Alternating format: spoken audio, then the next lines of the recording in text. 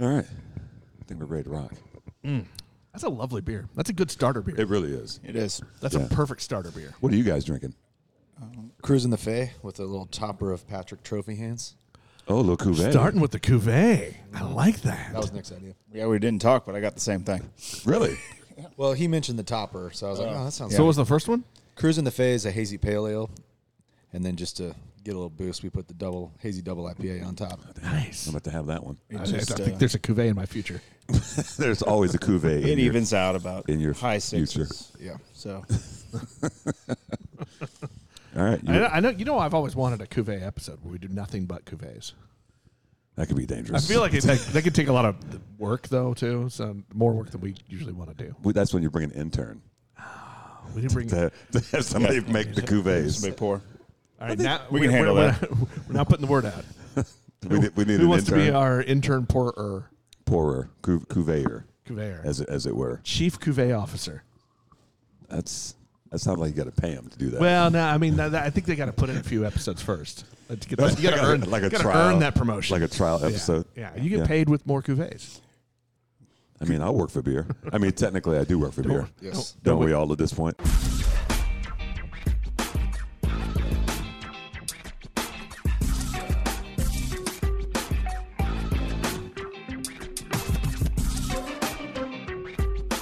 Beers with Nigel is poured for you by Dire Oil Graphics, promotional products and design. They cover your brand bumper to bumper with graphic design, promo products, and print. See what Dire Oil Graphics can build for you at direoil.com. That's DYEROIL.com. Smooth jazz. Jonathan. Shout out to Jonathan, our favorite Uber driver. That's who did our drop there. Love it. Yeah. Welcome to Beers with Nigel. It's a show about beer and other things. or other stuff, depending on. We don't know. We don't really know what our brand is. And, you know, we've got a new tagline for the show. This is the the most hilarious shit ever. It's the 2023 Best of KC Best Local Podcast. That seems funny to say, According to doesn't it? voters from the pitch. According to the voters. So thanks to everybody that voted. It's Thanks to the pitch. Thanks to the voters. It's still kind of funny that we. Congrats. Yeah, so I feel like my son must have got on and voted a lot. Well, did you even vote? Because you didn't think we were going to win. No, I did vote. I voted several times. I mean, you got to vote for yourself, right? Also, there's a lot of great breweries that needed votes. I mean, true, but I'm talking about our category. Did you vote for us? Oh, yeah. Oh, yeah. Even though you didn't think we were going to win. I had nothing in my brain telling me we were going to win. Really? No. You need counseling, bro. Well, look, this is not a mental health episode. And none of us want to dig into that. Well, let's welcome to the show. We're back on the Kansas side at Tall Trellis Brewing, and welcome back to the show, Ryan Triggs. Thank you. And brother-in-law, right? Yes. Nick, head brewer. Yes. Do we need to say your last name? Feightner. So Okay, Nick Feightner. Feightner. Yep. That's a fucking great name. I feel like that should be a beer name, too. Yeah, have you not done that yet? No. They looked at It's each on the other like, list. what are we? It's on the list. Is it All really? right. Open the notebook, put that down. So, yeah, we got two Nicks on this show, so this ought to be interesting. So, don't get confused, guys. So, welcome back, fellas. First question. Tall Trellis. I mean, last time we talked to you, Ryan, that was breaking news. I think that was the, hey, I'm going to open a brewery. Right, yeah. So that was a public announcement, first public announcement. It's probably 2.5 years ago. Wow. From the Kansas Hop Company side, we Yeah. did the podcast, and I think towards the end of that episode, announced that we were going to be opening Tall Trellis. So that was the first time that became public knowledge. So we were talking earlier, it felt like 6 months ago, but I think it was 2.5 years or so. That's crazy. That's crazy. We didn't cover the rules, though. We do have rules you should know about. If you need to burp, go ahead and burp. Lean in. Into Put the mic up and let it rip. If you use colorful language, that's fine. Nigel will also judge your burps. Okay. I'll judge my own burps as well. That's true. So I think that's all the rules. So Ryan probably knows. He probably doesn't remember. It's been a been a long while. time. I don't know what episode you were, but it's been a long time. Yeah. So burps is at a 1 to 10 scale or Yeah, pass fail? pretty much. Yeah, It's not pass fail. Okay. Yeah, that's a pass fail. You're not auditing the class. You need to leave the podcast immediately. You've been voted off the podcast. Cry burps and you're gone. Yeah. And cry burp is a thing. Just ask the people over at Three Trails. Okay. Or River Bluff. River Bluff. River Bluff, KC. They coined the phrase "cry burp" on an episode. It was If it's really like a weak burp, it's more like a cry. It just cry makes you burp. want to cry. Yeah. So That was also the episode with maybe the greatest burp we've ever had on the air. You think? Oh, Alana. It was Alana from across their giant tap room. Yeah. Shout out to Alana. She just got married. Oh, that's right. Yeah. So congrats, Alana. We love you. We miss you. I'm still a little disappointed. Did she got married? Well, no, I wanted her to have us officiate as part of the show. She wasn't gonna do that. I know. Didn't love us that much. So, fellas, we'll start with you, Ryan. What's it been like? I mean, we knew the hop farm business was a thing. Now you're a brewery owner. What's it been like the last couple of years? It's been insane. Yeah, it's just constant. I would say controlled chaos, but I don't even know if it's control. It's just every day is a challenge. This thing is kind of taken off to being much bigger than we anticipated from a employee management side. Guests, showing up. We thought that we might have 50, 60 people here at a time, and then we kind of created this large outdoor space. So when the weather's good, if we have events or bands, there might be 300 or 350 people here at once. Wow, that's fantastic. It's great for business, but also just from a management standpoint, it presents some challenges. But yeah, I mean, I think overall, customer feedback's been awesome. Selling more beer than we thought we were going to. We've kind of turned into an event venue. The food, we have a small kitchen here. Food side has been bigger than we thought. Everything's just kind of a little bit grander than we anticipated from the beginning, and that all happened like week one. It was just absolutely insane. So I think a lot of people just needed something to do out in this area. Yeah. So the customer support's been awesome. So. Like I said, it's presented some challenges, but they're all welcome challenges. As the food part of that, has it been there from the beginning, or did you just add that in later? We opened the kitchen like 3 months in, so we were doing strictly food trucks for a while. Now we still do food trucks on the weekends, just to try to supplement our kitchen because it's really small. So trying to keep up when there's that many people on site, it can be a little tricky. So when we know like we're gonna have a band outside and the weather's gonna be good, we make sure to have a food truck here. I can't imagine trying to run this and the farm. You got the hopper because I feel like neither one of those are things that you can be a hands-off owner. That's true. Yeah, farming, when shit's ready to go, you got to get down there, and a lot of times you can't plan ahead. So that's one issue. And then, a business like running a brewery, there's always something that needs attention. Yeah. So you're pretty much on call. You're either here or you're on call at all times. And it's got to come first, which, there's times where your family or your social life can get put on the back burner, which can be really challenging in its own right. So, but overall, we love craft beer. We love kind of being a community gathering spot. Yeah. And, we host all kinds of events for all different demographics of people. And it's really been awesome just kind of seeing people want to support us, I guess, more than anything has been the biggest thing to make it all worthwhile, I guess. Sure. So Nick, how did you? Was this the original plan just for you guys? Because before we hopped on, we talked about the amount of people you have working here. What was the plan originally? Was just a couple of guys? What were you guys thinking? So we were thinking we had some family. Ryan's parents both work here, so we were thinking that plus maybe one or two more people. Yeah. It's become, when you have 300 people here, we need 10 people here working just to get beers off the bar. I mean, it's just and it's hard staff for those days because it's weather dependent. It's time of day dependent.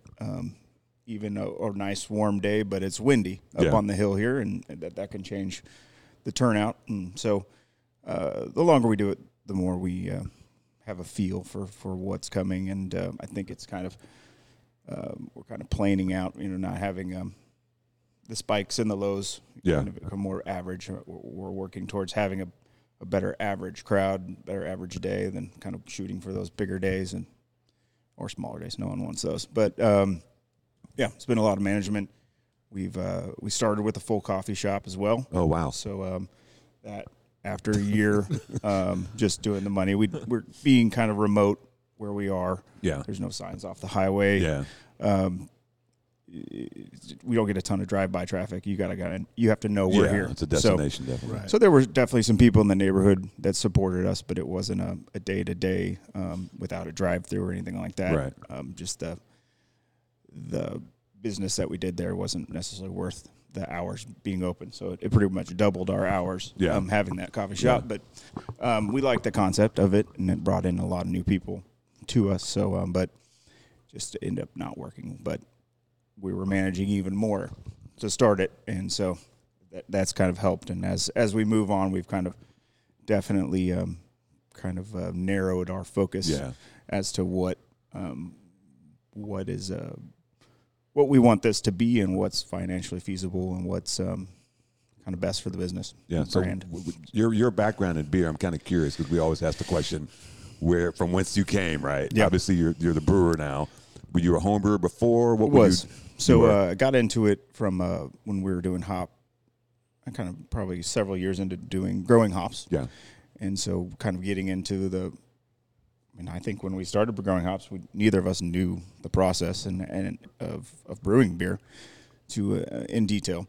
But as we kind of visited breweries, saw breweries, and kind of definitely interested me, kind of hit my interest of kind of science and beer and just kind of creating something.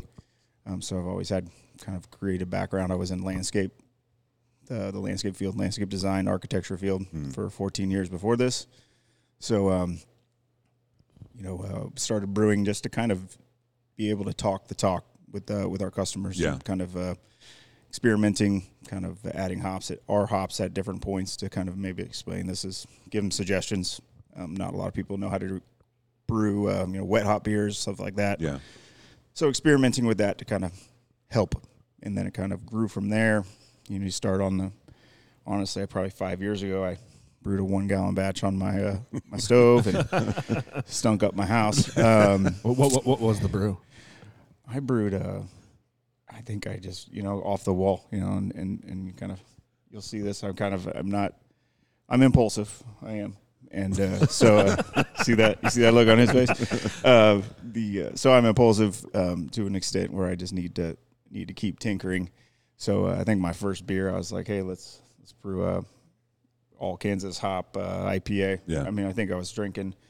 It was about the time that Tornado had that one Reaper. Remember that? Anyways, they had used their hops, so I kind of tried to the Hang 'em High series, maybe something like that. It was the Halloween series. It was Reapers Keepers, I think is what it's called. But anyways, so I was trying to use the same hop and try to repeat similar. So it was okay. You brew an IPA at 1 gallon, you have like 8 ounces of good beer somewhere. There's all the hop, and then there's everything on top that gets stuck on the side. Yeah. So it's hard to get that. And I think at home brewing, I don't think you give it enough time. You're always excited about it and drink that. So anyways, we that scaled up very quickly. I was making my own, 3-vessel, kegel system in my garage, and that expanded. And then when this idea kind of came upon us, and actually the building kind of pushed this forward. Once we drove by the building, it was kind of, we were talking about it, dreaming about it. I was doing some CAD drawings of perspectives of a dream building if we did it, and then saw the building, and that's kind of where we said, all right, let's put a business plan together. This is a huge building. Yes. To open a brewery in a space this big. Yeah. Yep. So it's an old convenience store gas station. So really? So it's the register was in the middle, and this was the huge cooler was in here, which has been, that was a big thing to have in here. So that was nice. Yeah. Yeah. So they tore out a lot of the concrete, and obviously the tanks and pumps are gone, and that's been removed for 10 years or so because they renovated. It was a office building. It was a liquor store. It was a small Subway. There was a bank in here at one point. It's been all kinds of shit. But then it was vacant for a couple of years when we had driven by, and so we gutted it and did all the construction. Really, mostly for ourselves. I'd say 90% of the construction we did ourselves. Got some bids, and just a lot more than we expected. So. Wait a minute. It didn't cost $15,000 to build a brewery? Right. Shout out to Sandhills. Yeah. That's what they thought. Hell yeah. That's right. I know. Yeah, they built their cooler and everything, man, Jonathan. But we got, just kind of looked at each other, and so I basically quit my job at that time and kind of became a construction guy. So I'm curious to, you're doing the hop farm thing, and obviously, you're a brewery adjacent at that point, right? And you're dealing with breweries. At what point did you guys look at each other and be like, you know what? I think we should open a brewery? Well, I think originally, when we started the hop farm in 2015 or whatever, we were supplying 4 breweries at that time. I think it was Torn Label, Double Shift, Wichita Brewing, and Free State our first year. And then it just gradually, got bigger and bigger and bigger. We used to be able to go to all the beer releases. Anytime there was a beer release with our hops, we would make a special trip and go. And then, it became 30 breweries, 50 breweries. Now it's more like 70 breweries, and there's breweries in Colorado and Arkansas and Oklahoma using our hops. So I think the idea was to kind of feature those beers in one location. Yeah. And just try to show off kind of what our farm, could provide, the unique kind of terroir from the wine industry or whatever. Right. And, it just became a challenge to try to get to all these places. So just selfishly, I was like, it'd be awesome to be able to drink all these beers with Kansas Hop Company hops in them in one place. Mm-hmm. And then also just in this part of town, there wasn't a place where you could go to drink a lot of good local craft beer all in one place. Yeah. And there's several places like that across the metro, but like really nothing out in this part of Johnson County. So we just felt like the people out here were kind of missing out on that opportunity. And so, initially that was the plan, was to just feature guest taps from local breweries or breweries, within the region that we really enjoyed.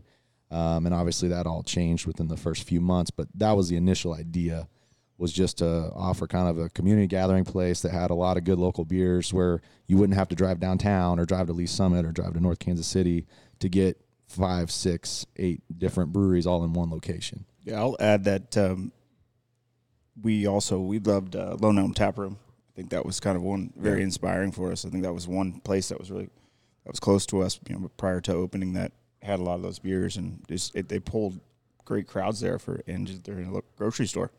So also we would sit in our hop field and drink a beer when we're done. Yeah. Called them victory beers. After 10 hours of work of best whatever beer it was the best beer I've ever had. And there was one time on Ryan's birthday, we threw some picnic tables between a row of hops and had his catered in some barbecue, and our whole family and dogs and our, how many kids? 6 kids together. Not together, separately. Total. Step brothers.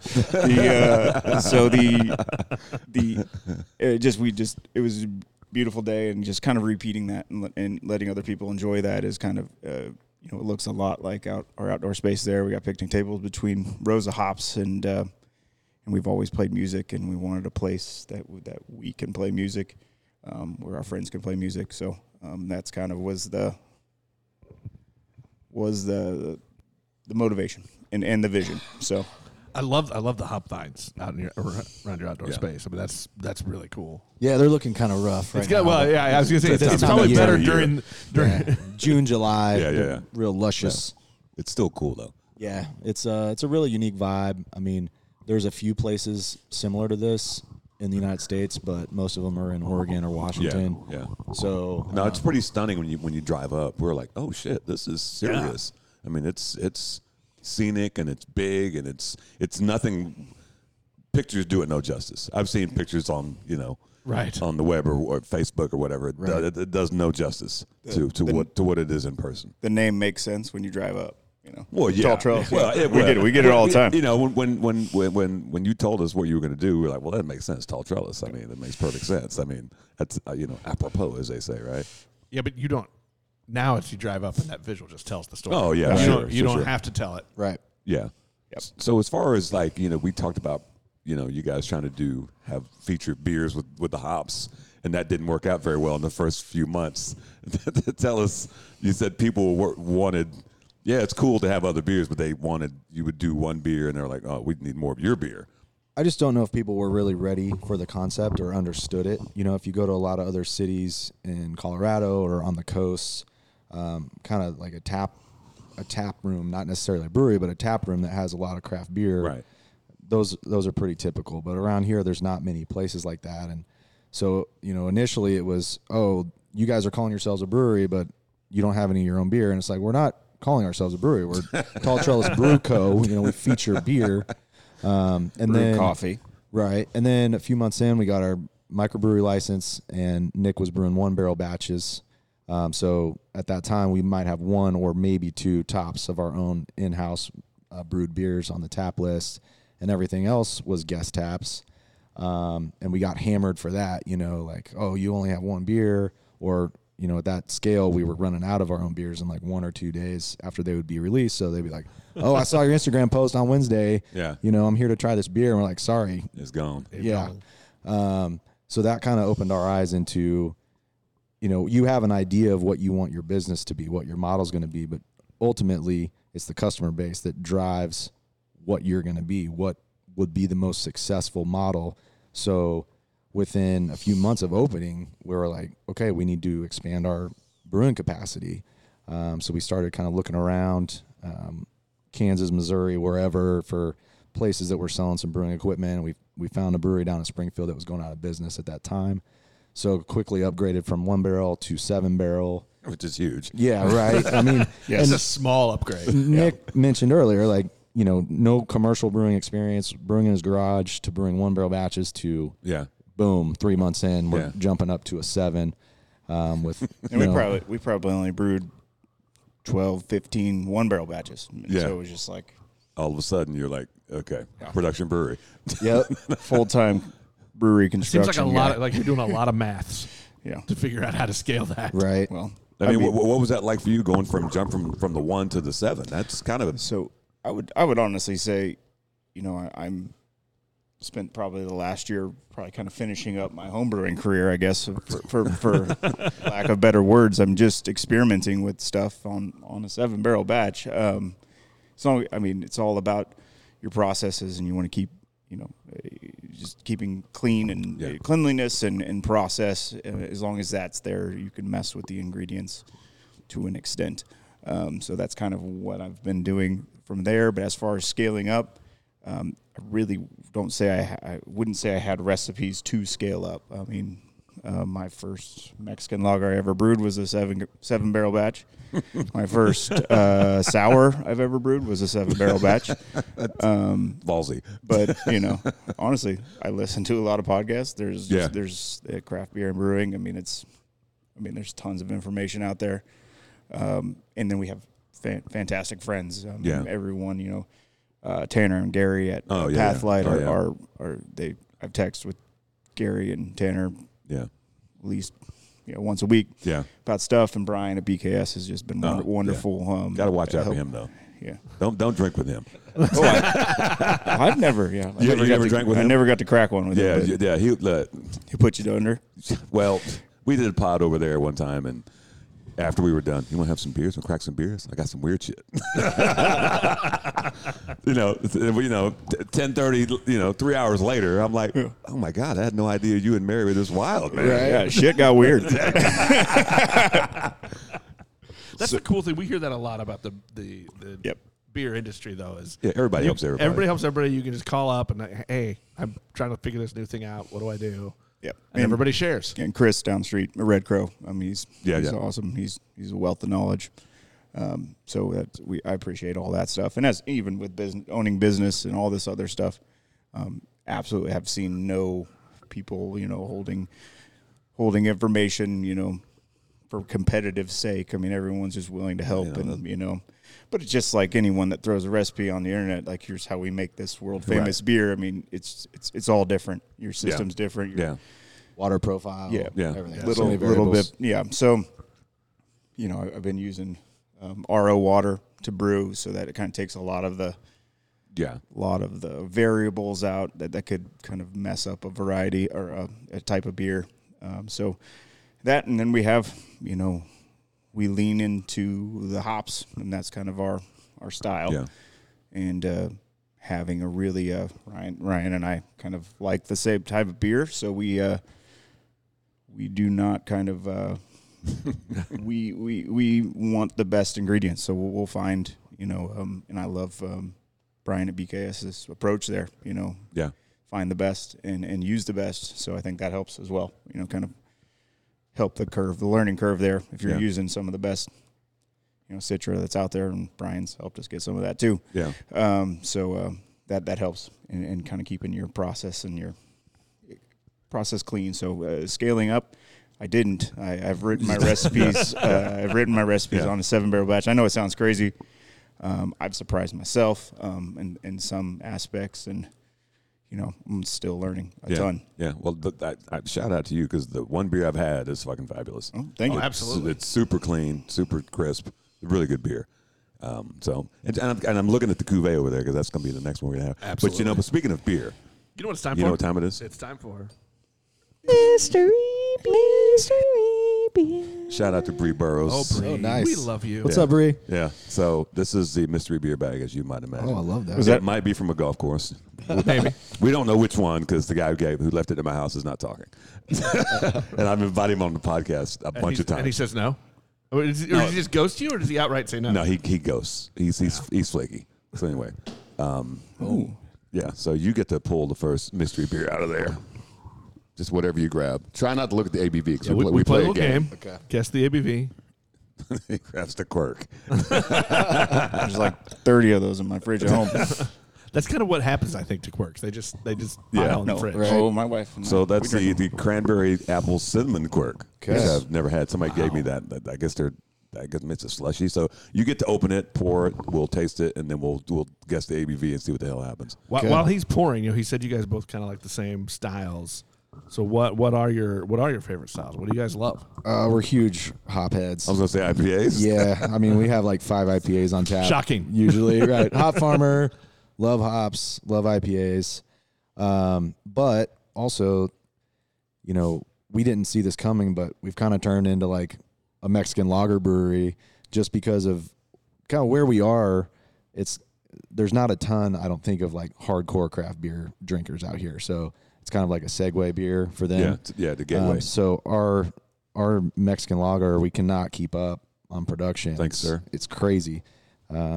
So yeah, now I think we've got 3 lagers on right now. We got a Pils and a dark Mexican lager and a light Mexican lager, and it's good to kind of definitely having a really there it is. Oh, Pass. Look at you. Well, we need to do Did not fail. open the games. That's the opening ceremony for the perps. I mean, look, it's 28 minutes in. it was time. It was definitely time. It definitely smells like apples and cinnamon. And It's like if seltzer did a Red Hot. Oh yeah. it's good. I'm not catching a lot of the cranberry in the smell. no.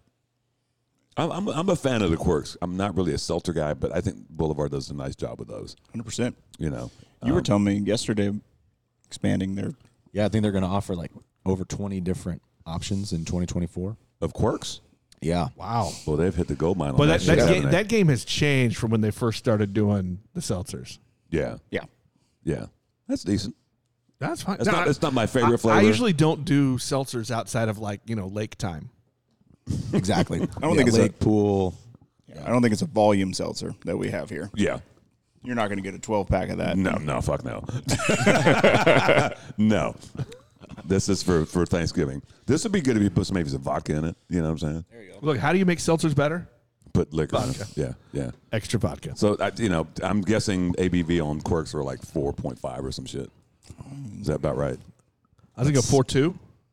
You got to guess before you I'm going to go look. 4.3. I didn't see it. I'll go 4.8. I said 4.5. You The said actual 4.2? retail value ABV. 4.0. Oh, wow. Oh, wow. Lower than I thought. Yeah. We all went over. Yeah. Nobody gets to drink the rest Nobody of gets to drink the rest. $1, Bob. But Nick made quick work of his taster glass. That's gold. He drinks fast. It's my job. That's my job. So let's talk about this space, because you talked about what it's been, but it's very intentional, the design. How did this come about? Well, I spent a lot of my career in the design field, so this was a welcome challenge for me. Probably racked my brain for 1,000 hours, just trying to figure out what we wanted and the vibe we needed, and we brought in some interior decorators, and honestly, still just never really hit what we were thinking. No offense to any of those that helped us, we thank you. But we didn't get too far with any of them. It was just kind of maybe that's arrogance that we know better. I don't know, but we wanted it to really fit we wanted it to feel modern. We wanted it to feel very cozy. We wanted it to be female friendly. We wanted it to just be kid friendly. That's kind of we wanted it to be bright. We have so many windows, so we wanted it to be bright. So it really hits everything. And then green is obviously, hops and everything. And I fought everybody about painting the ceiling green. But it works. It works. It works. I love it. Yeah. So it's. Did you even notice that? Well, I did earlier. Now I'm checking it out again, though. Because those are like sound deadening things. Oh, we need a million more of those. Yeah, I'm sure. We had an actual sound guy come in here once, and he says, you got to cover at least 2/3 of the ceiling before you get any effect. I was like, I understand that. Now, looks cool, kind of breaks it up a little bit, but that was we wanted to have a large bar, and we wanted to utilize some of the windows we have here for serving canned beers, even though we weren't canning beers at the time. We did try to go into retail there, but there's another thing we got out of. We loved the vibe of, forgetting the name, some of the bottle shop / brew pubs. What's the one that's City Barrel's going into? Oh, yeah. Beer station. Beer station. Yeah. So, we loved how they had the to-go beers and things like that. It's just, it was just something else to manage, and having 4 doors of that was not enough. That's a game of scale. Yeah. So, getting off topic there, but we wanted some of the sizes of rooms were kind of determined by a lot of codes and fire codes and occupancy things, and so we didn't know we wanted a flex room, which kind of our party room over there that people rent out. So that kind of got created by a code because I needed hallway space that didn't count against my occupancy. So I drew out a hallway in there, and that created a room. But it's been a huge thing for us having that room that we can close the door and people can rent out. Yeah. So. No, it's a great space. It's every brewery is kind of unique, and this one is unique in its own right. You know what I'm saying? Yep. It's totally different than a lot. I mean, what breweries have a hop farm? Right. Hop vines hanging. Not very many. That was the whole idea. Yep. No, it's done well. As far as you talked about it earlier. You guys really didn't have front of house experience. Nope. What was that like jumping into that? Okay, where you heading? He's leaving. Yeah, got a delivery. Got to write a check it. Hey, if you're feeling, if you bring me a cuvee, that'd be great. Why? I mean, sensuous. Why use up? Sensuous. So yeah, Lost the question there. What was it? The front of the house business, because that's a whole. It's kind of like I know my dudes over at Diametric, and I mean, hell, most of the people who open breweries, that's not really been something they've been into. Design background.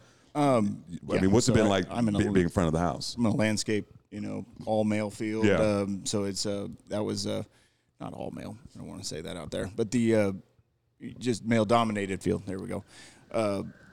Never worked in really, I worked in customer service from a sales standpoint, but not a day-to-day retail sales thing. I've honestly never worked in like that. And Ryan and his father, who works here as well, built custom guitars in Lawrence before this, the Triggs guitars. And so he was dealing with customers, but not on a retail thing. So actually both of our wives had worked in, restaurants and bars in college and things like that. So they did and do still help with us a lot, and we hired on. We wanted to hire strong, so we maybe kind of came in with a higher wage, knowing at the time everyone's telling us we'll never be able to find any people, and we hired 15, 20 people right very quickly. So which is great to the space. I mean, it's kind of a good market with KU's close enough to come here and work. Yeah. So that was great. So I think to answer your question, we got a ton of help. We hired on a friend of mine, David, for a while. He's no longer he works at another bar now, but it was kind of the idea, come in and help us kind of get this going. He'd been a bartender for 30 years, and so he was really helped us kind of get cocktails and stuff ironed out and everything like that, and kind of getting a wine and beyond beer thing, because we know beer, we can pour a beer, but that's kind of a day-to-day cleaning and things like that. Well, that's a whole other set of processes. Yes. So it's to go along with your processes of making the beer. Yep. So he was basically a consultant that we hired on. Yeah. So and which what we did in the kitchen as well. So those have been very helpful things. Just finding people. Consultants are cheaper than partners.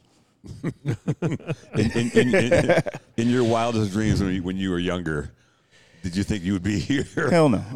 So we say this all the time. Like I'm and having a great career in landscape, and we do this side business where on the weekends the farm, and that was fun. And we jumped off the ledge for sure. Yeah.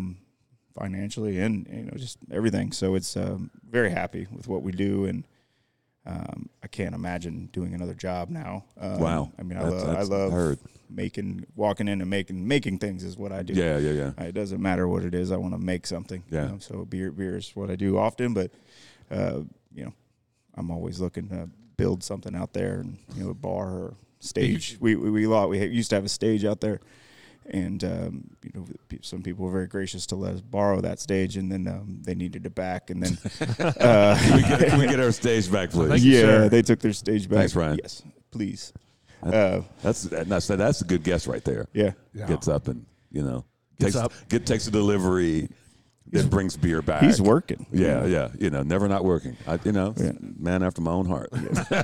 I love that you can find all of the different ways to be creative. Like you had said at the very beginning of this, you're a creative. You want to make things, and I think a lot of times we get stuck in our one lane is, but you can we all do find too. that outlet in a lot of places. And seeing inspiration, I think you said earlier, R&D. R&D, rob and duplicate. Yeah, I mean, but that's how I've made my career. But nothing's original. I mean, it's all about what you've seen, and you take things that you like, that you've seen, that you're tasted, seen, looked at, heard. I mean, I think creativity translates from music, and building a tap house. Take a sip of that, bro.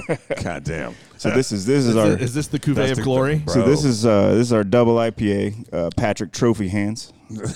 2 that is trophies. Delightful.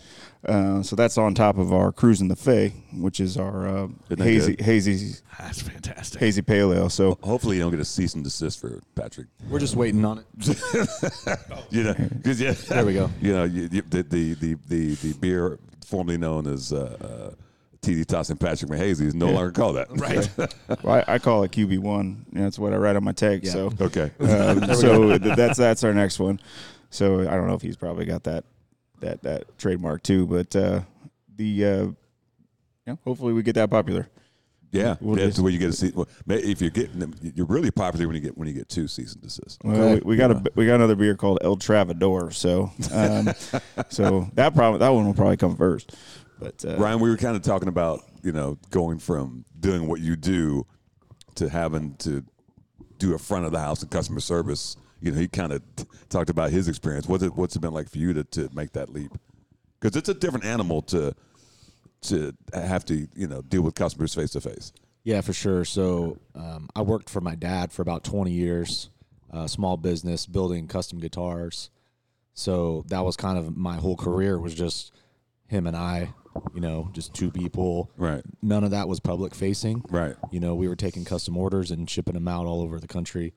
Might go to some trade shows here and there, but so to go from that to having to manage a staff of 25 people, and inventory, ordering, all the taxes, accounting, scheduling, payroll. Like I had never done any of that. Oh, you're doing all that? Yeah. So I had never done any of that.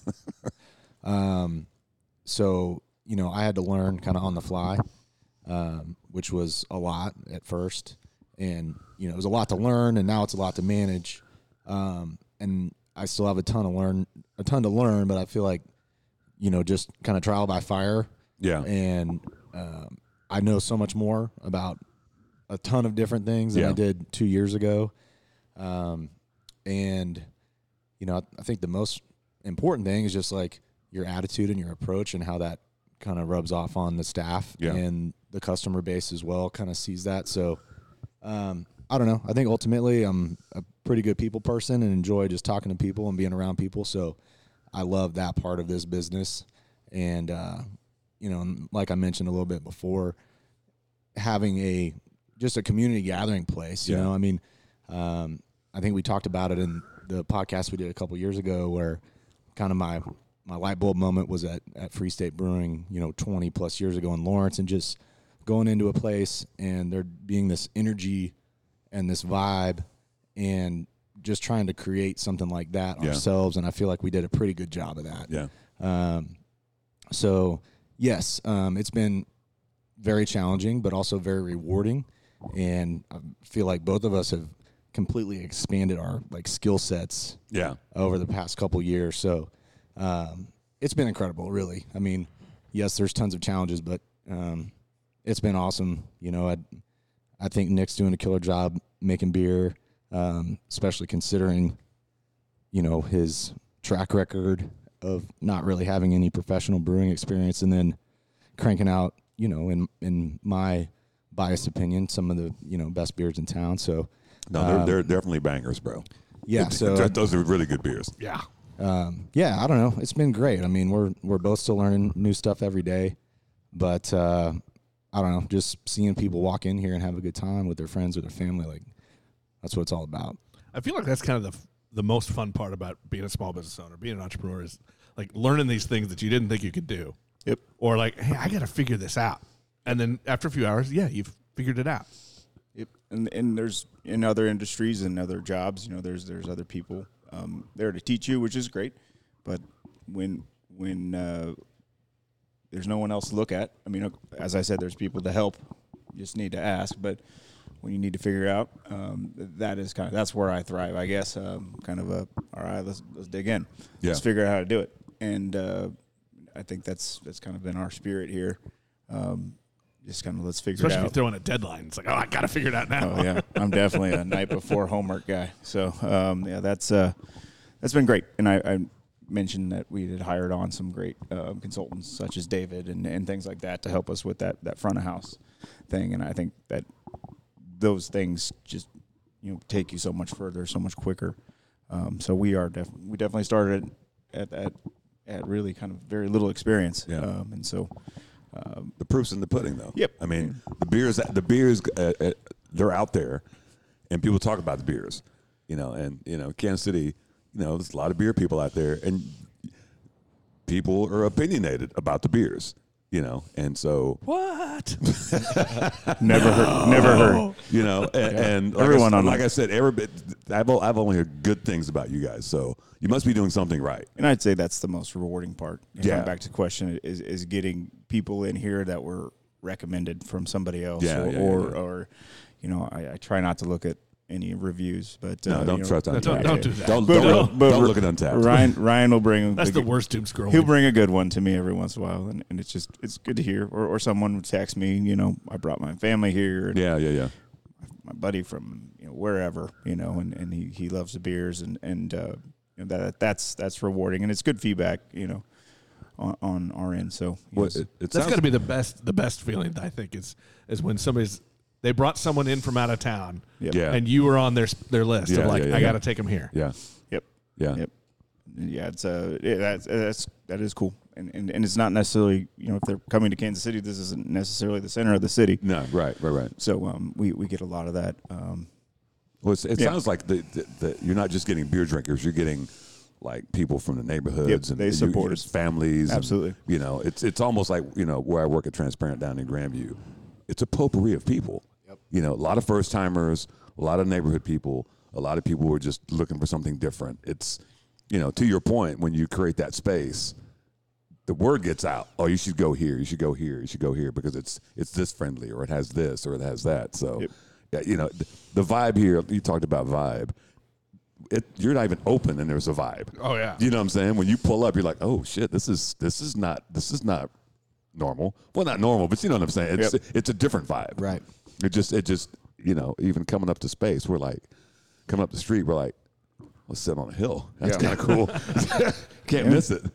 And it's hard sometimes, and we don't have any signs on the highway. We don't have really, and sometimes we don't have any signage because the wind blows from crazy directions and knocks them all down.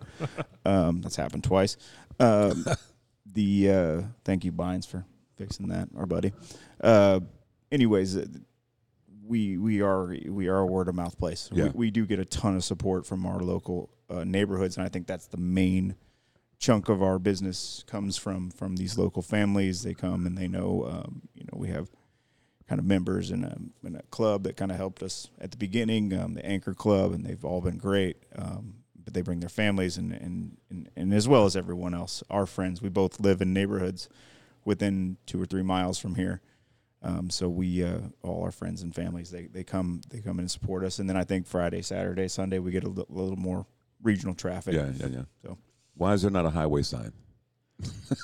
I don't know how you get those. I know. Yeah, it's a thing, right? Yeah. So you have to be open 6 days a week, which we are. There's like all these stipulations. You have to have like free water for like distressed travelers. A phone they can use. There's all these things. Plus, it's like $1,500 a month or something like that. Is it? Wow. It's been a couple years since I looked into it, but I remember like those blue signs with the exit. Yeah. And attractions. Yeah, right. Yeah. But it might be worth it. I mean, we also get people in here that kind of stumble upon us, and they're just shocked. Like I didn't know this was here. Yeah. So we hear that. We honestly every day. It's every day. That's every brewery I work at. Yeah, that's true. How long you been here? 12 years. I had no idea. Boulevard. This is nice. Down the street. Yes, I live 2 blocks away. Yeah. I've never been here. But the amount of people that say I drive by and I see it, and I've just never. And today I decided to stop, but I see it every day. What the fuck? Right. Yeah. We appreciate you stopping today, but get out. You have 2 years to make up. How committed are you? Like, come on. Right. You have commitment problems, don't you? You know what it's time for? It's time for another mystery beer. Mystery. It's Ryan's turn. All right. Is that the cry burp? No. We haven't had a cry burp yet. Yeah. I had one, but I wasn't going to let that. Did you swallow? I swallowed it. All right. Ooh. Check pills from Crane. Conceptual Evenings. Little beer karma there from Crane. Shout out to Crane. The last time I was there. What's up, Crane? Had a couple of beers, and they sent me home with like 12. I saw a post today. I guess they just released their collab with Vine Street. Their Friendsgiving. Oh, yeah. Oh, no shit. Didn't know they were doing a collab with Vine Street. Guess we're going back. Who doesn't collab with Vine Street? That is true. I mean, they had Fitty 11 before they even opened the building. That's a shit ton. That's a shit ton. I guess us. I don't know. I mean, it's not too late. Get on that bandwagon. They're great guys. They're down to collab. Trust me. Yeah. I met them at a conference once. They're awesome. Yeah, they're doing some really good stuff. Yes, they're doing some really good stuff. They just got a grant. It cracks me up because their brew space is so small. I'm like, how are you going to expand? It's you're landlocked. Even their cooler, as soon as they built it, I'm like, that's not big enough. Wait a minute. What brewery opens with a cooler and says it's going to be big enough? City Barrel. City Barrel's fucking cooler is exception to prove the rule. It's the size of this tap room, pretty much. Fields and Ivy, they got a big ass cooler. Oh, too. do they really? Yeah, man. They have 2 coolers. Yeah, really. That's right. Yeah. We got way more cooler than we thought we'd ever need. Now we're tripping over things. Yep. So is your cooler right here? Yep. Yeah, and it goes all the way kind of into that herringbone wall over there. Oh, wow. Really? So it was all reach indoors from when it was a liquor store. Yeah. Oh, so smart. Yeah, it's like $100,000 cooler probably. ooh, well, you're on the burp game today, aren't you? Pass. I like his scoring system better than yours. That's kind of fun. Pass, fail. I mean, yeah. Did you just say puff, pass, fail? Puff, pass, fail.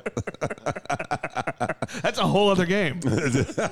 I mean, here we are. Mm-hmm. What do we think? It's good. Yep. Got some good floral notes. Oh, yeah. Shout out to Brian over there at Crane. Yeah. It's clean. Oh, it's very clean. Crisp. Yep.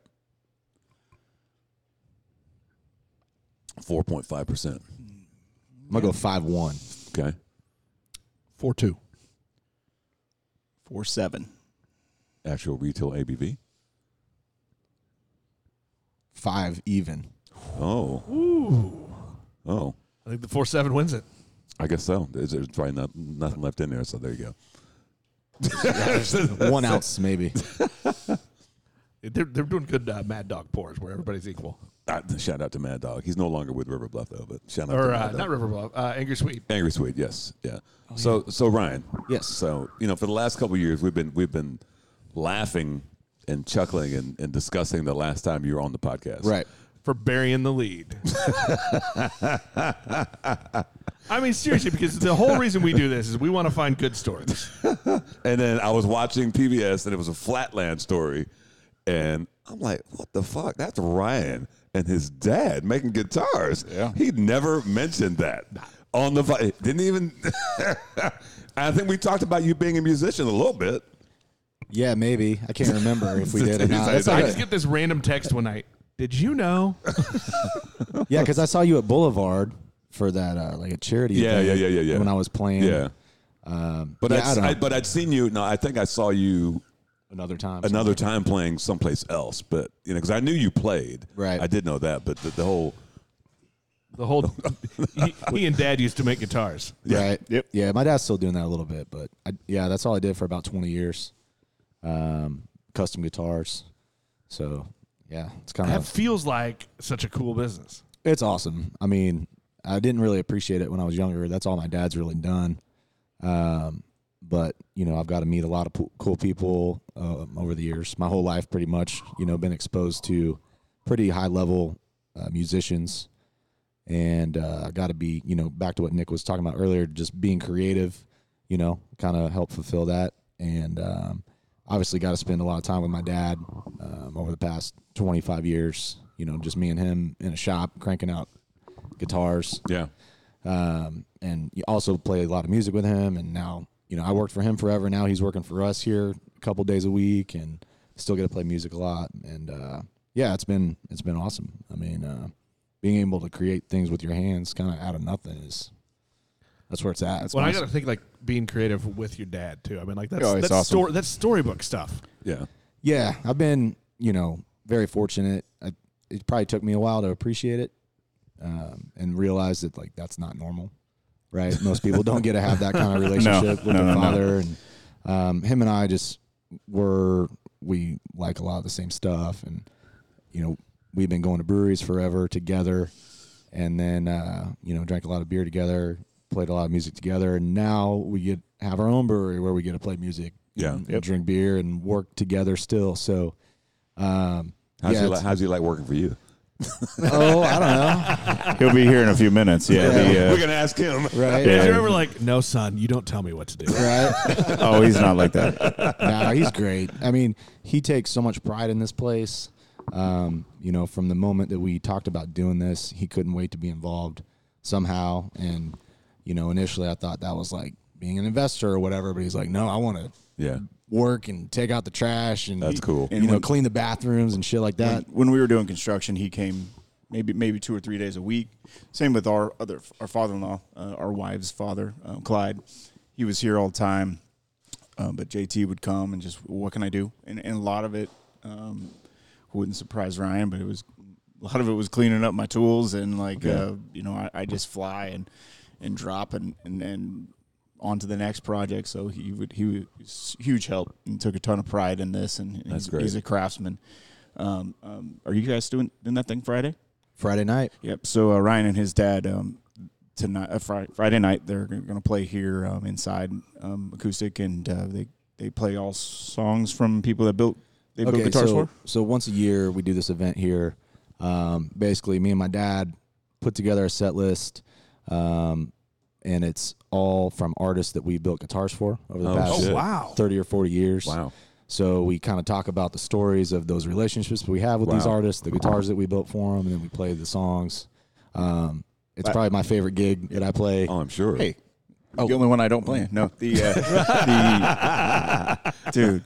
But I will say last year, and I've known these guys for 10, 15 years probably, and I heard all their stories about, and Jim's stories from working at Gibson, and listening to them last year, I was blown away. And there was just people sitting here just wide-eyed It was really cool. If anybody out there can make it, I recommend it. Yeah. Kind of like what you were talking about with not knowing about the guitar thing. It's like people that come here to drink beer know my dad is like, oh, that's Ryan's dad working behind the bar, blah, blah, blah. They don't know his career and his backstory and all the success he had as an instrument builder and all the people he's got to meet and build guitars for. Super impressive resume. So, yeah, when they find out, they're just like, because he's super humble about it, never talks about it. He's a nice guy. So, yeah, it's really cool to just look out from our perspective and while we're telling these stories and, people are like almost crying. I mean, I got kind of emotional talking about it a little bit last year. So I know I'm like why are we not doing a little documentary? And I know why am I not getting this content? There is one on what's that one on YouTube? He watched. That's what Nigel saw on Flatland. Flatland. Yeah, it's really great. Yeah, that was awesome. Yeah. It's funny. I get people like had PBS on in the background. I saw you and your dad on the TV. What the fuck, right? So what's it? Is there that I feel like there has to be some sort of being a creative and making something with your hands like a guitar, some sort of translation to what you've done now with where you are now. I'm sure there's some through line to that. You think? Yeah, I mean, the number one thing like that Nick touched on earlier is just being creative in spirit, just in general, and kind of working with your hands, and that translates to guitar building, hop farming, right, and then now the brewing side, but also I think the biggest thing for us is we just wanted to create a space that we wanted to hang out in. Like what's our dream scenario? And for us, it's like, place where we can drink good beer, we can bring our families, we can bring our friends, we can play music, we can hang out outside, like just all the things that we love to do, and then just hope that other people kind of see that as well. Vibe to it, so is that kind of the vibe you're after? Is that like kind of that you create your own jam session? Pretty much, and we've been working on that. I mean, Thursdays. It's our group of friends, whoever can come play bluegrass. I mean, that's kind of what we do during the winter and things like that. So I got back into playing music when I met Ryan, kind of try to be in every band he has, just trying to all the bands. Just he's like, what do you mean you got back into it? You got out of it? Yeah. Do you have a music background as well? Oh, I mean, we're talking like high school playing the drums kind of thing. But he won a songwriter competition to play at Country Stampede. 15 years ago, maybe? Yeah, 2012 probably. Yeah. So they were like, all right, bring your band. And he's like, I didn't have a band. Don't have a band. So I need a band. Yeah, I went to high school in Syracuse, New York. So my mom, she boxed up my drums and sent them to me. And so started playing the drums after 10 years. And so kind of. That's a curious thing to me because I don't play shit, okay? But I run into people who played at a previous time in their life and gave it up. And I'm like, why would you not keep doing that? It's a weird thing to me. It's like, oh, I learned how to ride a bike, but I'll never ride one again. Well, that's a 1% of the population that plays a fucking instrument. You know what I'm saying? Well, try getting married and playing drums at your house. I mean, it just doesn't work. No, this is fair. That is not true because now they got the ones with the headphones. So that's not. That wasn't there back then. And Dave Grohl told a story about playing on the pillows. Yeah, so those. I did that. It's just an interesting thing that I find because apparently all my friends are fucking musicians. Yeah. And all their instruments end up in your apartment. I have a set of drums at my house. My buddy, shout out to my buddy Brad because he lives in an apartment. He can't have them. But people who come to my house, I swear everybody knows how to play the drums. Did you have like an upright bass at one point in there too? Well, that's a whole nother story. I mean, like just random instruments end up in his bag. That was a one-night stand with the stand-up bass. That was. I have been surprised about the amount of people in the brewing industry that play music. Yes. And I maybe agree. that's something you were talking about, like creative. People are just creative. Yeah. They're artsy. And, they're not your like desk job type, and they just I don't know. What's that through line? I mean, because you've talked about a lot of different things, right? I think for you, what's that through line of music and building guitars and farming and making beer and creating a retail space? I mean, what is that? I think Ryan nailed it when he said creative spirit, and you find the constraints, you find the factors of any process, whether it's accounting or it's brewing or playing the drums or painting. you figure out what the factors are, what's how people may react to something, how it affects people, and some people just do what they're supposed to do or do what everyone else does, or you take those factors and you're creative with it. And I think that spirit is kind of what we were built on, kind of how we're built and how we think. And so I think you can find art in the craziest ways and just, I come from a background of how I lay out plants. I mean, I can look at it and it just doesn't feel right. It doesn't look right. That tree needs to move over, needs to turn around. These shrubs need to be moved apart, and just kind of squinting at it a little bit and kind of getting a perspective on it.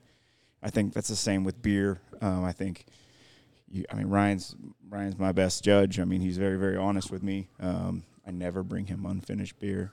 I learned that. Yeah, that's yeast. But he's got a trained nose, and he's really good, and we'll call it. I mean, he's the guy I got impressed with the beer, and so, but just figuring out, okay, an IPA is made this way, or there's a lot of different ways to make it, or hop it, dry hop it, and stuff, and so looking at that, and kind of finding a creative way that I want to do it, and I think I'm still in the process of finding that. That's the beauty of it, because even though his taste or his thought might be this, you're still an individual, and 100%. It can still be great, but not to what you think it should be, right? It's all subjective, right? Yeah, exactly. And we learned that real quick. It's like we can't just brew beers that we like. Heard. Right? Yeah. It's not about us anymore. Maybe as a home brewer, but I mean, you can brew one that's for you. I think you need to stay true to that. I think you need to stay true to that core of why we like beer, because I think it's a common trait. It's not like we were in love with saisons or something. No against nothing against saisons, but like all saison brewery. Yeah, which is something I haven't learned. It's just like people ask me, like, you got to make a gluten-free beer, and I'm kind of dreaming about a saison brewery now. Yeah. No, you're not. Sounds funky. That'd be a good name for a brewery. Yes, sounds funky. Yeah, but that's kind of, we're watching what people like, and I think, I don't know, I'm taking over this, but with it's a podcast, beer it's styles, fine. it's just let me roll. You'll interrupt me when you need. But we have a large outdoor space. We have a big tap room. So brewing beers that people want to drink more than one of is kind of the ultimate direction of kind of, it's kind of the underlying thought behind a lot of our recipes and things like that. So making them sessionable, making them kind of want to come back for more. So if all I made was double IPAs, and I mean that works for some other people that might be doing a lot more package sales, but for us, we need on-site. We want on-site. Yeah, sales. You want people to hang out and enjoy the vibe and have several. Yep. That's why you got to have session beers. I mean that's what Nolan does down at Transparent. There's certain beers. It's like, okay, you want a 4.5%? We got that. Yep. You want something bigger? We got that too. So it's kind of a fine line when you have a brewery to know what to your point. You kind of brew what people want, but you still have to have those gateways, because there's not a day that goes by that I get somebody that I don't drink beer, or I drink Bud Light, or I drink this, or I drink that, and then I have to, that's the fun thing about beer tending is like, okay, what's your lightest beer? I've got exactly, but I've got something for them. It may not be the lightest beer, but based on what you told me that you like to drink, try this. Well, the balancing act, I would think, though, too, because you want to stay true to not only what you like, but what you want to do. I mean, look, you're a hop farmer, and the whole idea was to feature the stuff that you farm and you produce. And so to do all that balancing act, to do all those things, to let the market tell you what they want, but also, this is what I'm doing. This is what I'm brewing. Yeah, I agree. I mean, that's part of our identity, so even our wheat beers and our Pilsners are like, we're doing dry hop pills and hoppy wheats and things like that, kind of leaning into the hop side a little bit. And I feel like there's a way to do that in a balanced manner where it's not off-putting. Yeah. And so Mexican lager. I mean, we use Montehueca in that. Saw that on a craft beer and brewing suggested that, but it's a hop from New Zealand that tastes. It's got a nice lemon lime kind of Sprite lime zest. Yeah. So featuring that hop even in the smallest amount. I mean that. Or at least the way we market it, way we talk about it, and the way we approached that was like, hey, we want to have some hop presence in this beer. And so, I mean, back to kind of your thing, we get every day, we get people that say, I don't like IPAs. Right. And you go, okay, I got you. Do you like orange juice? Oh, I love orange juice. I mean, okay, I got you. Like, here we go. So, because, the hops, it's, shout out to Melissa Cole. One of our favorite guests ever. Don't call it hoppy. Yeah, I mean, she's like, "What's hoppy?" The hops, they're kind of vilified in a way. Yep. And one of the things that I don't like is showing like IBU, International Bittering Units, right? Because it's subjective. It's like hot sauce. I might give you some hot sauce. You might think, "Oh my God, it's so fucking hot." I'm like, "What are you being a little bitch?" Like my being a little bitch right now. Okay? My mother-in-law, if you use too much black pepper. Why are you looking at Ryan? It was promotional. It was an example. Okay. But you know what I'm saying? But you're right. Yeah. And people, I don't like IPAs. I'm like, well, you just haven't found the right. There's a beer out there looking for you. There's a wide range of IPAs. Not every IPA is fucking hoppy or bitter. Or you love being coach. Nigel loves being the beer coach. People need that. Yeah. They need to be coached up because you're dumb until you're not dumb. I told you I did my first. I had my first where I channeled Coach Nigel. Recently, I was at Nigel. I was at a party and somebody she told me, she's like, I don't like sours, and I just turned and looked at her and I completely channeled you. I'm like, you just haven't found the right one. There you go. I know how we're gonna start. Here's how we're gonna do it. We're gonna get you to your sour that you like. Well, let's keep it real. We've done this would be episode 103. 103. So episode 1, he did not like sours. It's true. Then he that's what he ordered right when he got here. His first beer, yeah. Love it. And then he had a sour from Service. Shout out to Courtney. And then he immediately. How much do we love Then he immediately made a shirt that said Courtney Service fanboy. Love it. The hello, my name is sticker. I've seen that. Yeah. I've seen pictures of that. I love that. Then now he's a sour guy. So they were here sitting at a table right behind us and behind you guys and doing they were kind of having a business meeting. But every time I walked by, I asked her a question. And I was like, so about her sours. So she's awesome. Well, and one of my favorite lines from 103 episodes is we're sitting in her tap room and we're asking her about the sours, and she tells us she doesn't like sours. Yeah, she does not. But it makes her wife smile. I mean, how cool is that? There you go. That's a hashtag winning right there. Yeah. Yes. She's got to figure it out. If only I could take that kind of advice. When she comes here, she usually drinks IPAs. Yeah. I think, so. Yeah, she's not drinking sour. Yeah, she's not a sour drinker. Right. No. She's haven't found the right one. I got to figure out what kind of. We're gonna coach her into her. I don't know. I need to learn to brew cranberry apple corks if I'm going to get my wife to smile. So that's what she likes those. So I feel like you can take that to the family Thanksgiving and you'll be fine. That's right. Yeah, we'll try that. Quirks. They're delicious. Quirk it. But we've talked a lot about creativity. I think the other thing that you guys keep bringing up is family. And look, working with family can be hard. I mean, like it's off the top of my head, I can think of like 3 or 4 horror stories of families I know that have worked together and it did not work out well. But you guys, your in-laws, your parents, your siblings, your wives, that's a lot of mixing. Yeah, it's all I really know, to be honest. I mean, my first job was working with my dad, and then started the hop farm with Nick, who's my wife's brother-in-law, and then our father-in-law. We married sisters, so worked with family there, and then opened up Tall Trellis again with Nick. So it's all I've really known.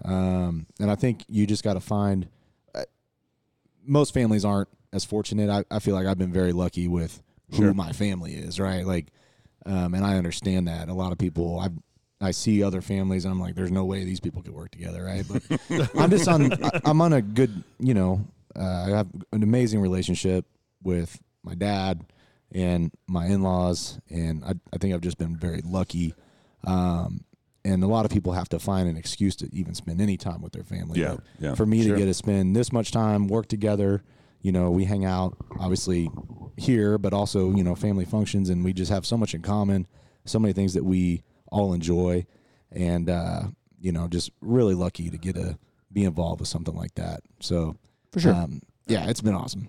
No question. I echo that. I mean, I think I have never worked with family until the hop farm, and that's just kind of been a side project. I mean, we don't cash many checks from there, but that's just something we love doing. And our father-in-law Clyde does a lion's share of that. Shout out Clyde. The day-to-day stuff. So that's kind of, to answer your question, how we manage that.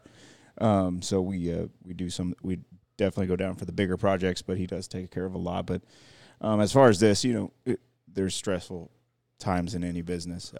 There's money's tight. There's loans to be found and things like that. I mean, so yeah, it would be hard with somebody that's not, I'm best friend of mine, one definitely. So it's just we're friends beyond the family aspect. I play drums in his band. I play guitar and everything with him. And so, no, I mean, it's been great. It's just fun. It's like, I feel like I'm hanging out with my buddies, brewing beer in the garage, so.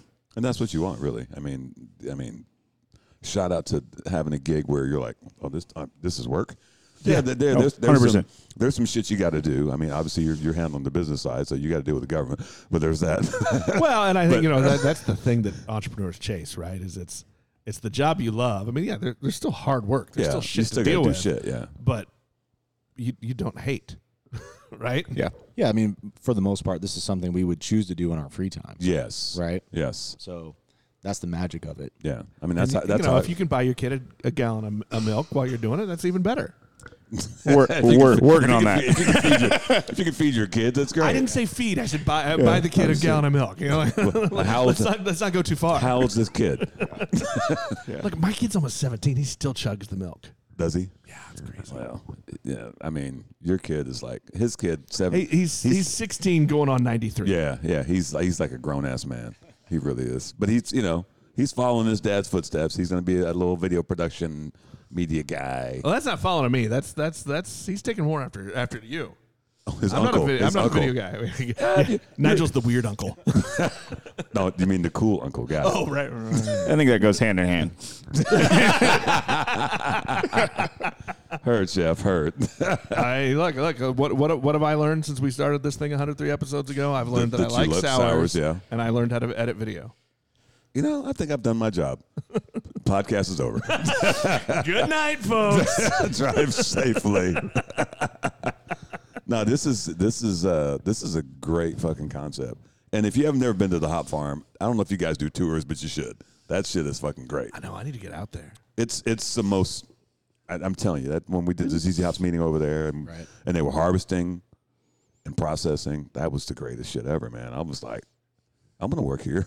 Yeah. I'm gonna live here. We have breweries come out, every year during harvest, and I mean, you can go up to Yakima, right, for hop and brew school or whatever, and those are 1,000-acre farms. But to see, 3 or 4 of us from our family on a small scale and how we do it, I think breweries are just blown away. Yeah, I mean, it's hard to explain, like what you said when you've seen pictures or whatever, and then you get here. It's the same thing with the hop farm. It's like, to see 20-foot tall plants and the infrastructure involved and all that. I mean, it's like Nick said when we were trying to kind of dream up this place, it was like sitting in a hop yard drinking beer is one of the coolest things you can do. Oh, absolutely. I mean, being in that environment, you can't replicate it anywhere. It's the most unique thing. And so, yeah, it's when people come there for the first time, and just to watch them geek out and walk up and down, smell the hops, yes, rub on them and all that. It's fun to observe. I'm walking down the whatever you call it, the aisle, and there I've got a beer, and Ryan's like, you gotta grab them and smell them, and there was this one particular hop, and he was like, it's like candy, it smells like candy, and you do that, and I'm like, that smells like fucking rock candy. It was the craziest shit ever. Oil on your... Yeah, I was like, what? I'm like, how is a plant doing that? It's so crazy. Hops are just crazy. I know we're talking about the brewery and taproom today, but how many different types of hops are you growing out there? Probably 7 or 8 right now. I would say we have a kind of 4 like core varieties, and then we're constantly rotating through other things to see what works. Most of your super popular hops like Citra, Mosaic, Galaxy, all those are proprietary hops. So we don't have access to those as a public farm. So we're relying on varieties that come out of public research from Oregon State, Washington State. So we're super limited on what we can grow. But the good thing is, like I mentioned before with wine, hops kind of can take on the environment that they're grown in. So if you take a hop like Cascade or Chinook or Columbus or Comet or something like that, a public variety, and grow it in Kansas, it can have its own characteristics that you can't find anywhere else. Yeah. So that's awesome from a marketing standpoint, right? So we're growing all those, and then lately there has been some more funding for public hop varieties. So, you know, it used to be like they'd come out with a new one every 10 years. Now it's like almost every 2 years there's a new one. So we're kind of doing trials with those. Really excited about the new one called Vista that was just released a couple years ago. So we planted some of that last year, and we're going to plant some more in the spring. It's got some awesome kind of passion fruit notes. And, so I don't know. We're just... But you never know till you plant them in your soil. And in Yakima, they have variation all over the place. Yeah. Across the road, but they average it all together. So you can go select your lots here and there. But most of the spot market Citra is a combination of thousands of acres. Yeah. So it's just to be consistent. So, which is what they want to do. So, every year our Cascade will taste different. Yeah. I mean, when we do oil analysis, they are all different. So, but it's been kind of fun this past year farming, knowing that I will use all these hops. This is the first year I've ever done that. Yeah. So that's cool. You're in an interesting place as a brewer. Yeah. You're using the hops that you guys grow. Yeah.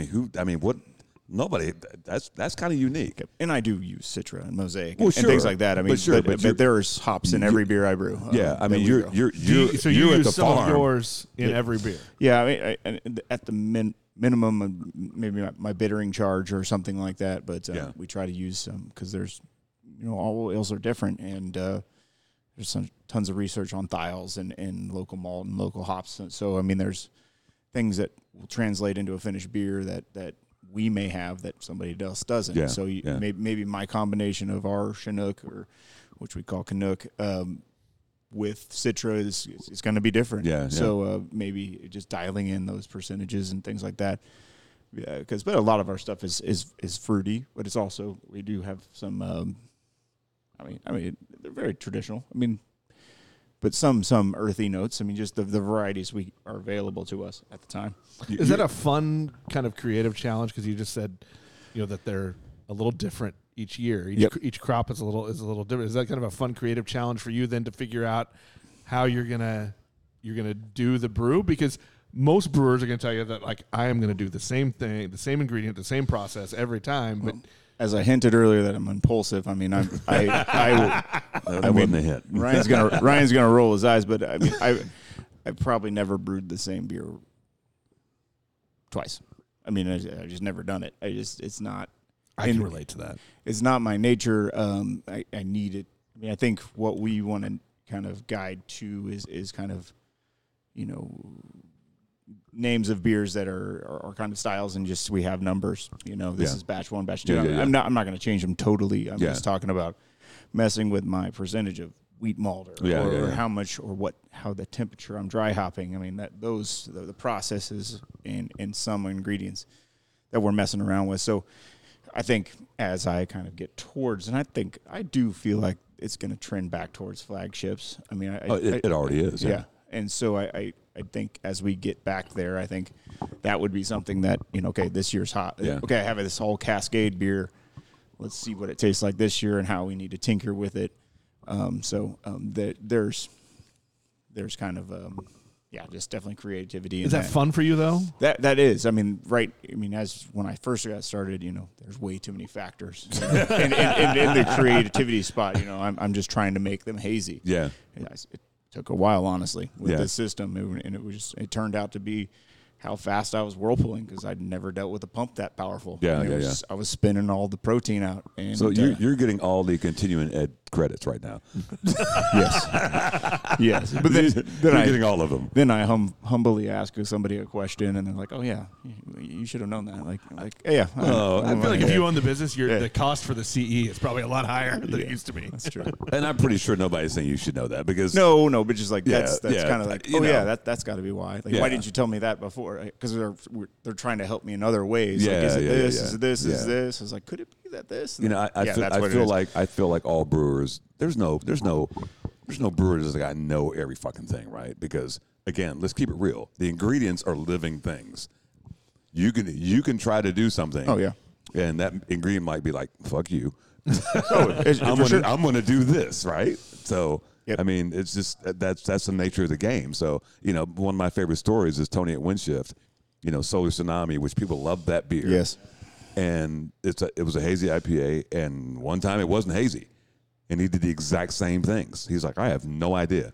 I'm like, bro, it's living shit. It doesn't care about you. Well, as they hinted earlier, just your water can make.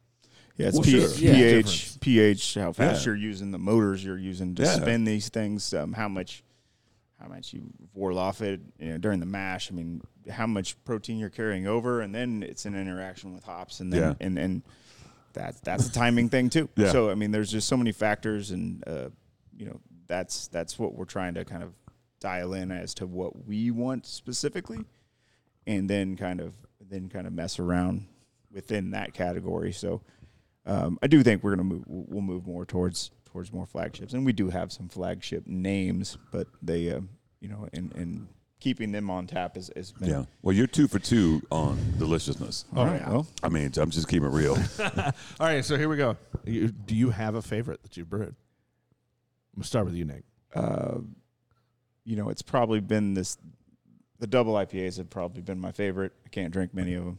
There's some batches where I have a couple when we put it out, and I'm like, all right, guys, and mix it. Yeah, we mix it with other stuff. But that's you're throwing a lot of hops at that. But I do get proud of the lighter beers, the pilsners, because that's something I those are hard. Didn't have a ton of passion for before I got into the commercial side of this, and when I can kind of nail those is, that's when I start, I'm kind of taking notes a lot more on those, trying to figure that out. So the Mexican lager, I've spent more time researching, more time doing,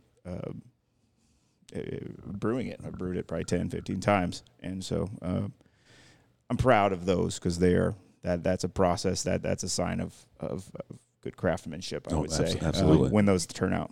You say that a lot, Nigel, that if you want to judge a brewery, you go with the lager. Because you can't hide. Nope. You can't hide. I mean, that's standing in the street naked. Bucket ass naked. I'm sorry, honey. I didn't mean to do it that time. It's like I was watching old school. I was just saying. We're going streaking. We're going to the quad. We're going to the quad. That's right. Ryan, you got a favorite? What are you most proud of that he does? Okay, heard. Okay, I'm gonna answer both those questions. My favorite is Cruising the Fae, hazy pale ale. Huge hazy IPA guy, but also finding myself, being here a lot. People coming in wanting to hang out all the time. It's like I need something that's a little lower ABV. Yeah. Right, because I got friends and neighbors and family that are always coming in, wanting to talk and have beers. Yeah. So having that 5.5%, but still checking that hazy box for me is huge. But as far as beers I'm most proud of, so before I became a huge hop head, I love malty beers. John Brown Ale from Free State's probably my favorite beer of all time. And it was funny, Nick also loves hoppy beers, but when he first started brewing, he was like really nailing malty beers but having a really hard time with IPAs. And had no experience brewing like brown ales and things like that, but they were so good. And I still love that, not just from like a nostalgia point, but just I enjoy mixing it up. You can only drink so many bitter beers, right? Yeah. So, I don't know. Even when he was just homebrewing, the brown ales are really good right now. That dark Mexican lager, El Trovador, is really solid. So that's I mean, to touch on what he said, just lagers, things like you said you can't hide behind with adding adjuncts or dumping a bunch of Citra in there or whatever. Those are probably the things that I'm most proud of from an ownership standpoint. Obviously didn't have much to do with the brewing side of it, but yeah. So those are probably my two favorites. You know what time it is. We got one more. We got one more? One more. Right, here we go. Mystery beer. You know, the best part about our little 100th episode party was Bree doing a little live rendition. Showed up and did it live. Oh yes. Oh wow. Yeah, that was Love that. That was great. You're up. Back up. Yeah, we don't fuck with the bag. It's for the guests. Oh man, that cuvee has been fantastic. No, that's a really It's a new word for me. It's a We'll new have to word do for a- me, by the way. We'll have to do a cuvee cuvee picture. So we got Okay. For this next rainbow sorbet. Grains and taps. Yeah. Grains and taps. Yeah. Go. Yeah.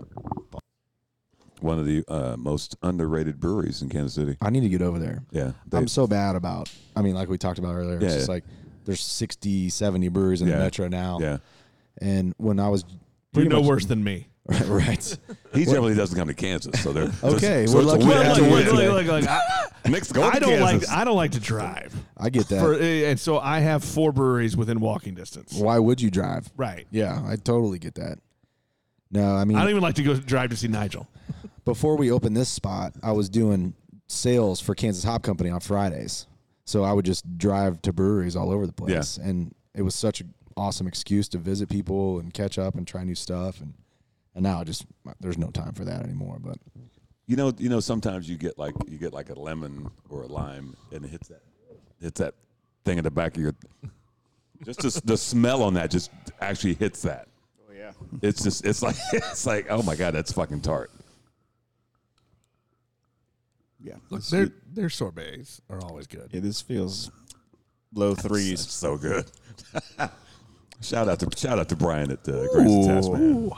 That is tasty. That is tasty. That's lovely. Yeah, Maybe a little lactose in there. yeah. I'm going to take that home to meet the fam. I'm just saying. You That's mean good. in your belly? What are you talking about? Explain. Right. I feel like that doesn't need an explanation. No, is that code for something? Lord. It's always code. No, that is so good. That's really good. That's just It's rounded out on the end. I like It's not just- like yeah. a sharp but sweetness, but it's like sherbet. You know what I'm saying? it's definitely sour, but it doesn't have that super hard acid at the end. Yeah, It yeah. really You're rounded not out. puckering. It's more Right. tart than sour. Yeah. You know what I'm saying? Like what are those candies? Remember you had like the stick. You stuck it in Fun dip? Fun dip. Yeah, the fun dip. yeah. Oh, man. My kids got some of that last week. My boy still goes for those. Oh, yeah. They haven't outlawed that shit yet. Still going. They did not go the way of candy cigarettes. I mean, what's exactly in the dip though? Do we know? Look, it's just- cocaine and candy. Yeah. Sugar. Yeah, it's colored cocaine. I mean, I'm pretty sure that's what it is. Kids Yeah. cocaine, got it. Sugar and I mean, acid. come on. Who of us in 1983 didn't attempt to Snort it. little snort? Cocaine? I didn't. Fun dip. Fun dip. Nigel. I never snorted fucking. Who thought about? You snorted Fun Dip? Everybody I know. Yeah, Yeah. that was a thing. And Yeah. when you're a stupid kid in rural Midwest. Yeah, Sounds like a that's what- seedy crowd. Yeah, we never did that shit. I'm telling you. Whatever. You're from Oklahoma. I'm not from Oklahoma. You are. Good Lord. He's not British. Don't let him lie to you. What's the ABV? I'm going to say it's sneaky. I'm going to say that's a little. Their sherbet series are a little sneaky. Yeah, I'm going to say 6.5. Ooh. Go 5.7. Nah, Yep. well done. Nice. Thank you for joining the crowd. I mean, I'm gonna go 6.7. didn't I say that? You said said 6.5. Okay. I'm Forgot gonna that go quick. 6.2. I wanted for the joke. I was gonna say 6.9, but I feel like it's not that high. 4.6. Oh, damn. Oh, damn, we way off. Wow. We never said we were good at this game. Matter of fact, we usually say we're bad at this. As Nick pours the rest of the beer in his glass. Well done, sir. That's my job. I think he has shown that he is the fastest drinker of this group. No question. Speed. Yep.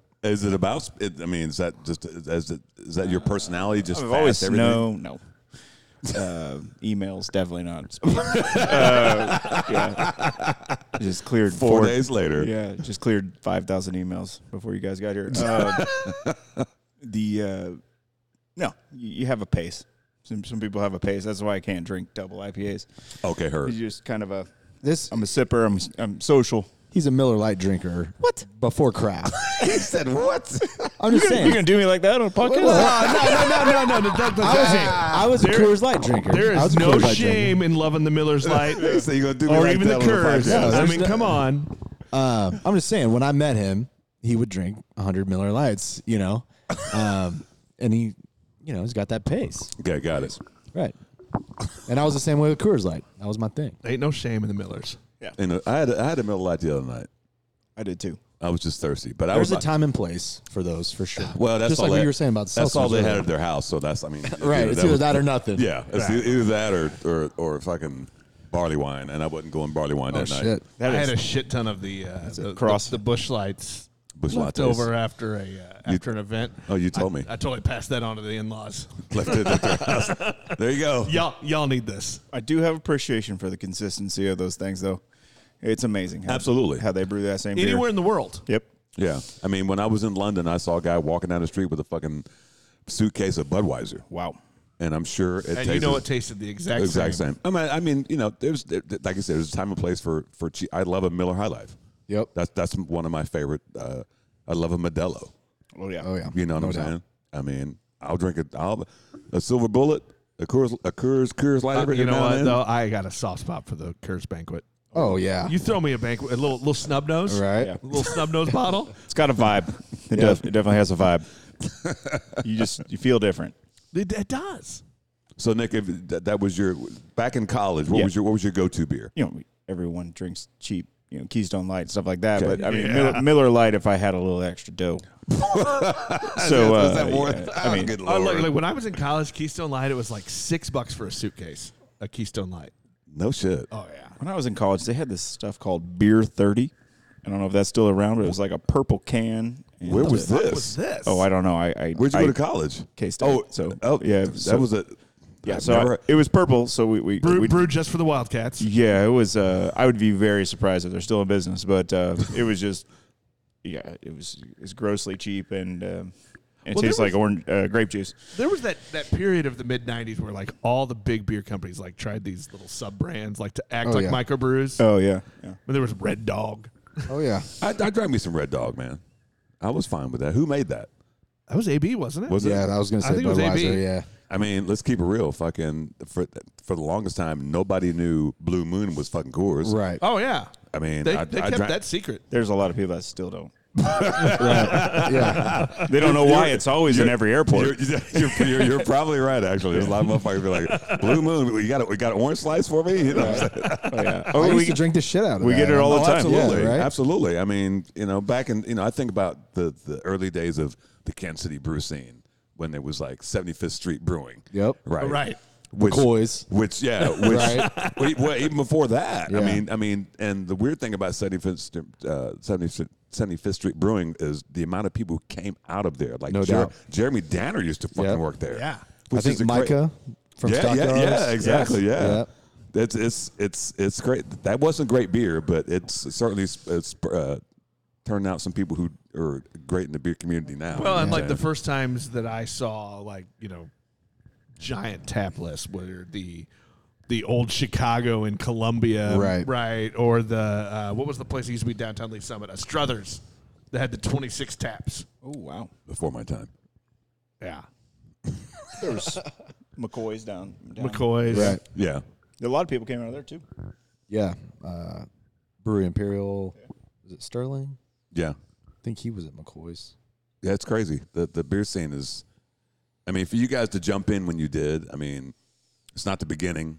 I think we're at the middle because people think, oh, there's so many breweries. Like somebody just put out a list the other day of the amount of breweries in quote unquote Kansas City. I'm like, well, Eudora, Kansas is not Kansas City. Right. Well, I think we've had this discussion before. Like, how far do you stretch out? I mean, Do you count Lawrence? Do you count St. Joe or Maryville? Yeah, Lawrence gets counted in the brew scene. It really does. You know what I'm saying?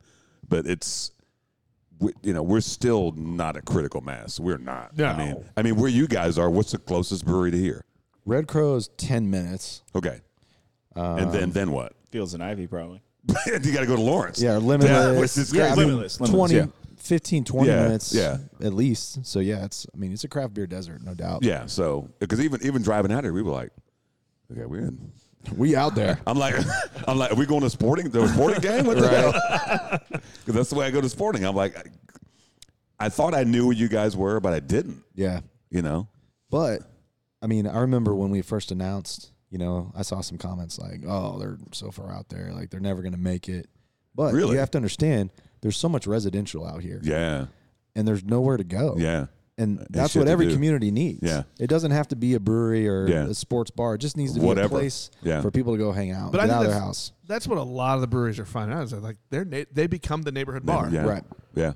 Even when Tony opened Windshift at I-70 in his shoebox and Woods Chapel, I had never been over there. Had no idea there was a neighborhood to the north and a lake to the south and neighborhoods.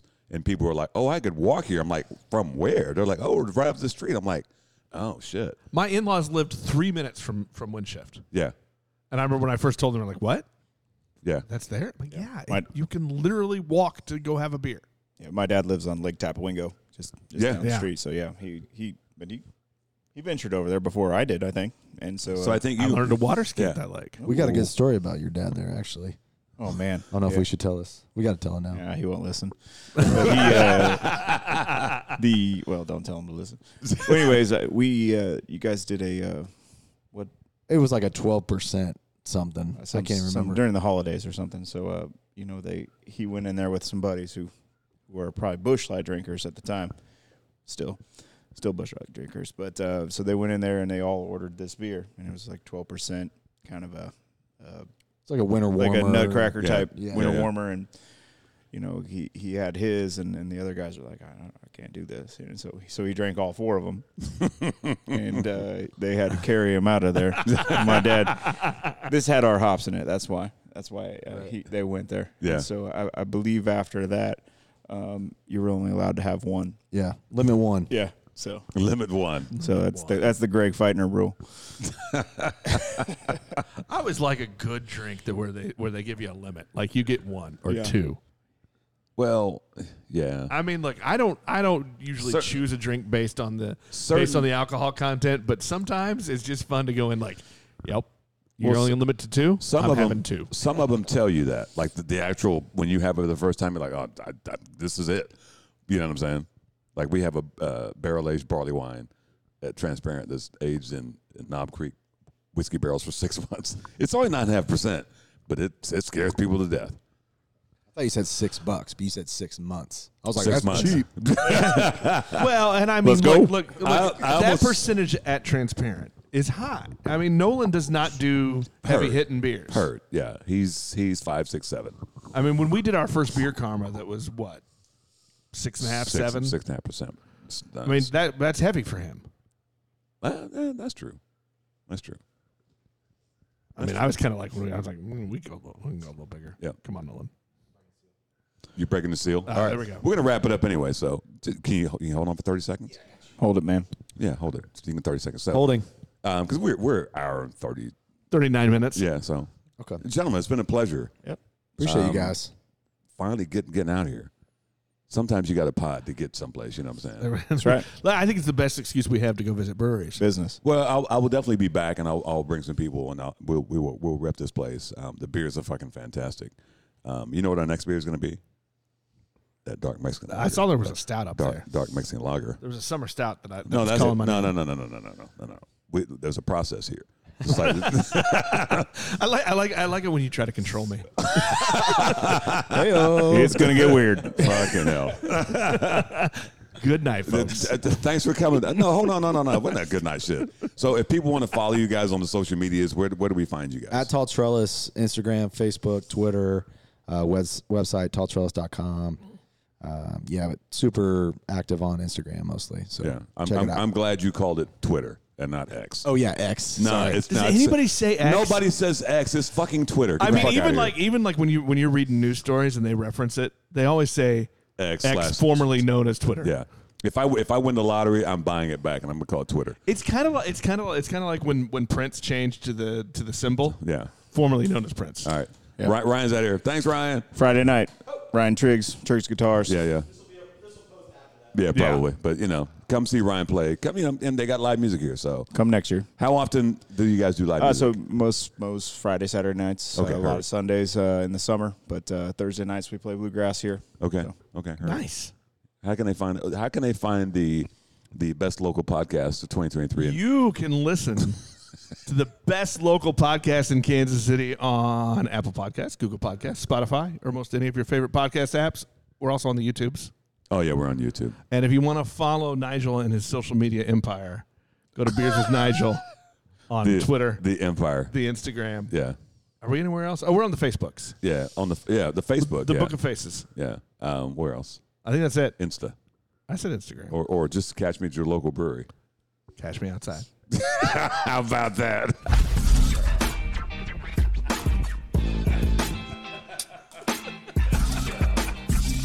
You've been listening to Beers with Nigel, a show about beer and other stuff, hosted by Nigel Woodberry and that other guy, Nick Parker. Beers with Nigel is poured for you by Dire Oil Graphics, providing bumper-to-bumper graphic design, promo products, and print services. Find them at direoil.com. Beers with Nigel is a proud member of the Fredcast Network and is available on all of your favorite podcast flavors. Find Beers with Nigel on Facebook, Twitter, Instagram, and ask Alexa to play the Beers with Nigel podcast.